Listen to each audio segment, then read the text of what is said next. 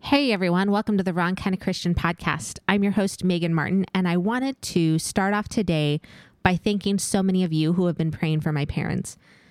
They were involved in a serious car accident last week, and I have been with them trying to help them get everything settled and taken care of. And due to that, I wasn't able to get this chapter discussion out last week when it was supposed to be out.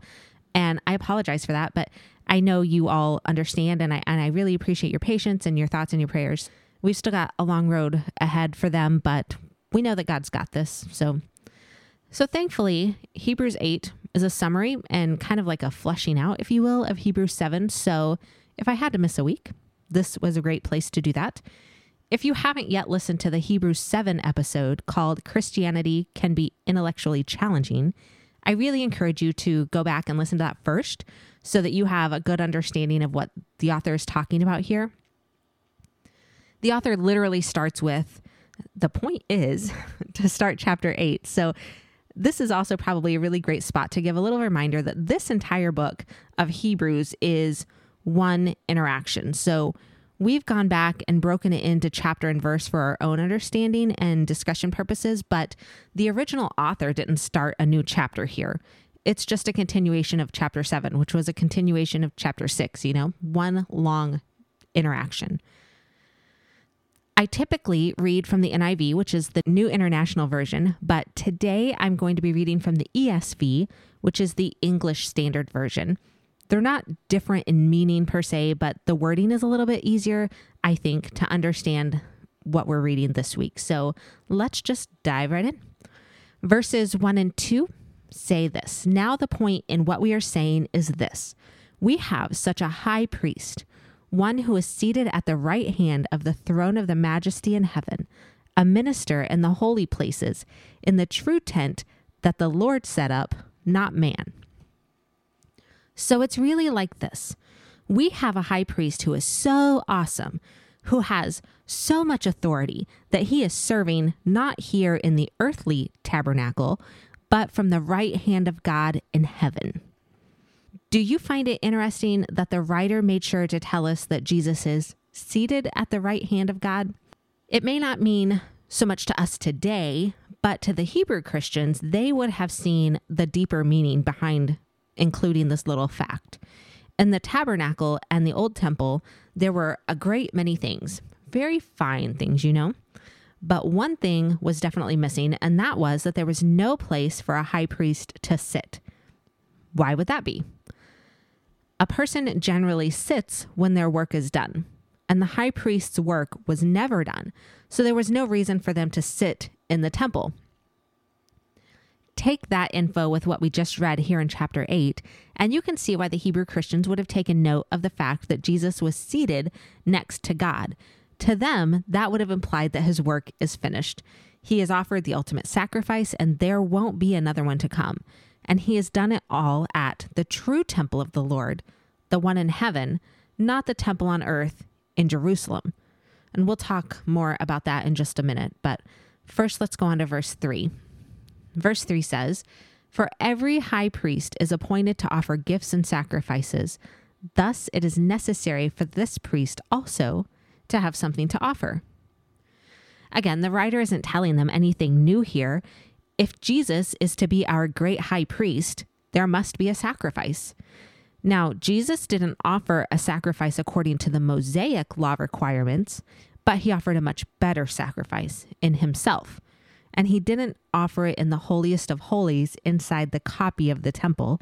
He offered it in the presence of the holiest of all holies in the original temple, the one in heaven.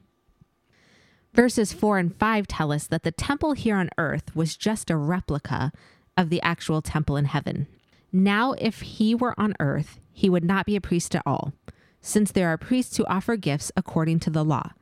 They serve a copy and shadow of the heavenly things. For when Moses was about to erect the tent, he was instructed by God, saying, "See that you make everything according to the pattern that was shown you on the mountain."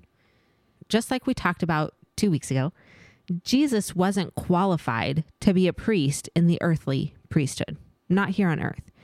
There were plenty of priests in Aaron's line who could have taken on that job, but Jesus was the only one qualified to be a priest in the real temple. Just take a minute and think about this. Can you imagine what that temple must look like? We know that like here on earth, various kings have poured their money and their resources into making the temple here in Jerusalem this great grand site, but it was only a replica, like a model, Can you imagine what the original temple in heaven must be like? I can't wait to see it someday. This verse actually goes a bit further and says that even the priests are shadows, copies of the real deal. Only Jesus can serve in that place. So Jesus is our great high priest because he is the only one who can serve in that heavenly temple. Even the priests that were here on earth, all of Aaron's line, were just copies of what Jesus is as our high priest. Verse 6 kind of sums it up nicely. But as it is, Christ has obtained a ministry that is as much more excellent than the old, as the covenant he mediates is better, since it is enacted on better promises. Simply put, Jesus' priesthood is superior with a better covenant and better promises. That's it. And thank goodness that's true, right? Because of Jesus' mediation, we are now saved by grace. And let's talk about that word mediator. I don't know what comes to your mind, but when I think of that word mediator, I think of someone who is sitting there listening to, two sides, two people who can't agree on something, trying to get them to compromise. Is that what you've imagined too? It turns out that I actually have a skewed idea of what this word means, at least in this context. So the Greek word used here is mesites, which has more of like a bringing together connotation rather than like what I would typically think of as a mediation connotation. It can literally be translated one who stands in the middle between two people and brings them together. So Jesus is literally bringing us to God, like a mutual friend who's introducing two people to each other.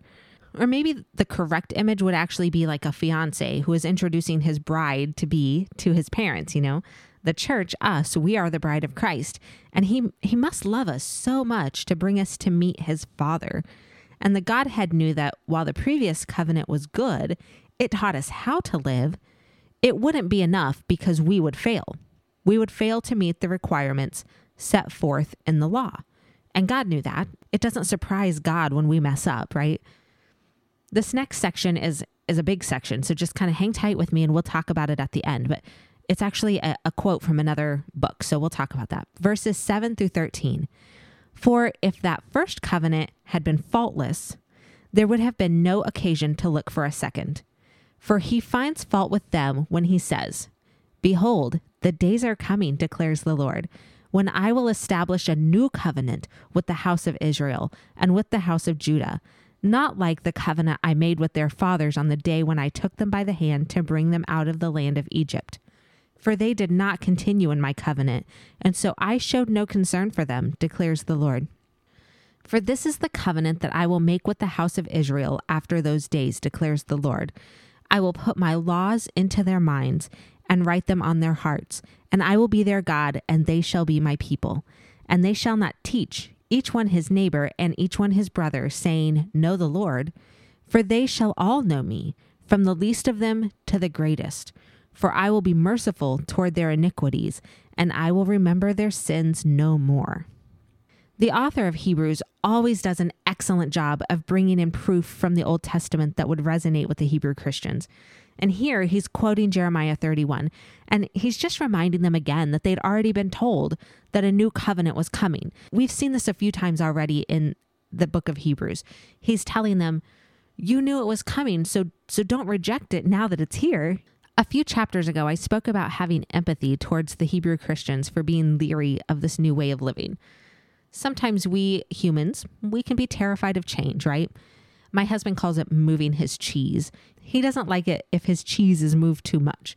As humans, we tend to push against anything that brings about more change than we think we're ready to contend with. And here, these Hebrew Christians weren't just dealing with some minor moving of their cheese. This was a whole overhaul of their refrigerator. So this is letting go of all of their customs and all of their traditions, not necessarily letting go of the teachings, but learning to apply them in a whole new way and really understanding their meanings.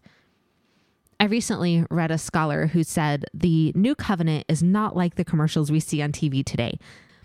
The commercials we see today are constantly advertising things as new and improved, which, side note, kind of an oxymoron, isn't it? How can something be both new and improved? But this new covenant is new. It's not an improvement on the old covenant. It's the fulfillment of the old, leading us into a whole new concept. The closest analogy I can come up with is a marriage. Man meets woman, they come to love each other and get engaged. Engagement is just a promise to be married. So the end of that engagement is marriage. The marriage isn't a continuation of the engagement, but instead is the fulfillment of the engagement commitment, leading us into a whole new relationship between the now husband and wife. Does that make sense? The writer finishes up with verse 13. In speaking of a new covenant, he makes the first one obsolete. So we're talking about God here. In speaking of a new covenant, he, God, makes the first one obsolete. And what is becoming obsolete and growing old is ready to vanish away. So the writer's letting them know once again that there's no point in turning back. They would be turning back to a system that is no longer in effect, no longer has any power. In fact, God would soon make it impossible for the old sacrificial system to continue, and I don't think that's accidental. Remember, the new covenant came into effect around 33 AD. In 70 AD, so less than 40 years later, 70 AD, the Romans came and destroyed Jerusalem and the temple. The Western Wall was the only remaining piece. God literally allowed for the temple to be taken away. Couple that with the ripping of the cloth that separated the holiest of holies during Jesus' crucifixion. God was pushing the people towards acceptance of the new covenant. He took away the old so that they literally couldn't go back. Next week, we'll move on to chapter 9, doing a little deeper comparison of the old and new covenants, but also really looking at why Jesus had to die. Why couldn't there have been another way? Make sure to subscribe or follow Wrong Kind of Christian Podcast wherever you listen to podcasts so that you don't miss that discussion because it's going to be a good one. Also, this Thursday, don't miss an interview with Christian rapper and entrepreneur Cash Memphis. He's got a new thing of his own going on right now, and he's going to tell us all about that Thursday morning. So make sure you look for that one. I'll talk to you then. Bye.